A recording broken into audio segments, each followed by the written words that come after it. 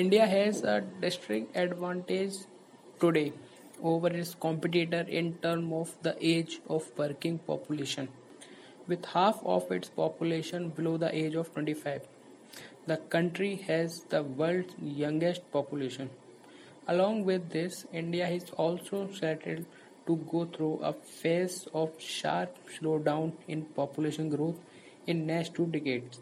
As pointed out in the economic survey for 2018-19, a whole will enjoy the demographic dividend phase.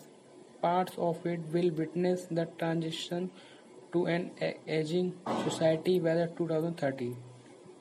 The big challenge today, therefore, is of converting this transition into a dividend. The number of those gainful contributing to economic growth equally the number of those depend on them. There are various processes and pathways to do this. The first of these is education. Education for all, expansion of higher education and specific professional courses like architect, law, medical, engineering and other are key initiatives. The second is skill development for entry level jobs. For those either in education or in employment or in out of education and employment.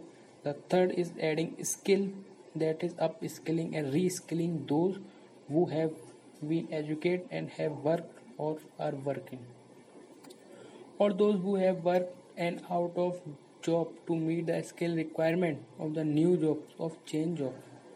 According to the economic survey, the working age population in the country will grow by roughly 97 lakh per year during this coming decades and 42 lakhs per year in the 2030.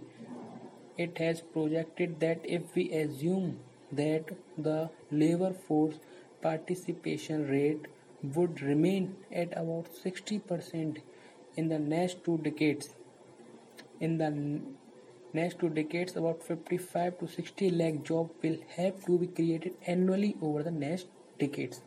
All look at in the survey was the finding in the NSSO report 2011-12, which found that only 2.3% of the total workforce in India had formal sector skill training.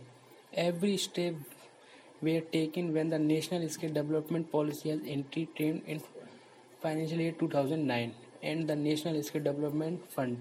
The National Skill Development Corporation was established under the Ministry of Finance, Government of India. The National Skill Development Authority and the National Skill Qualification Framework was established in financial year 2013.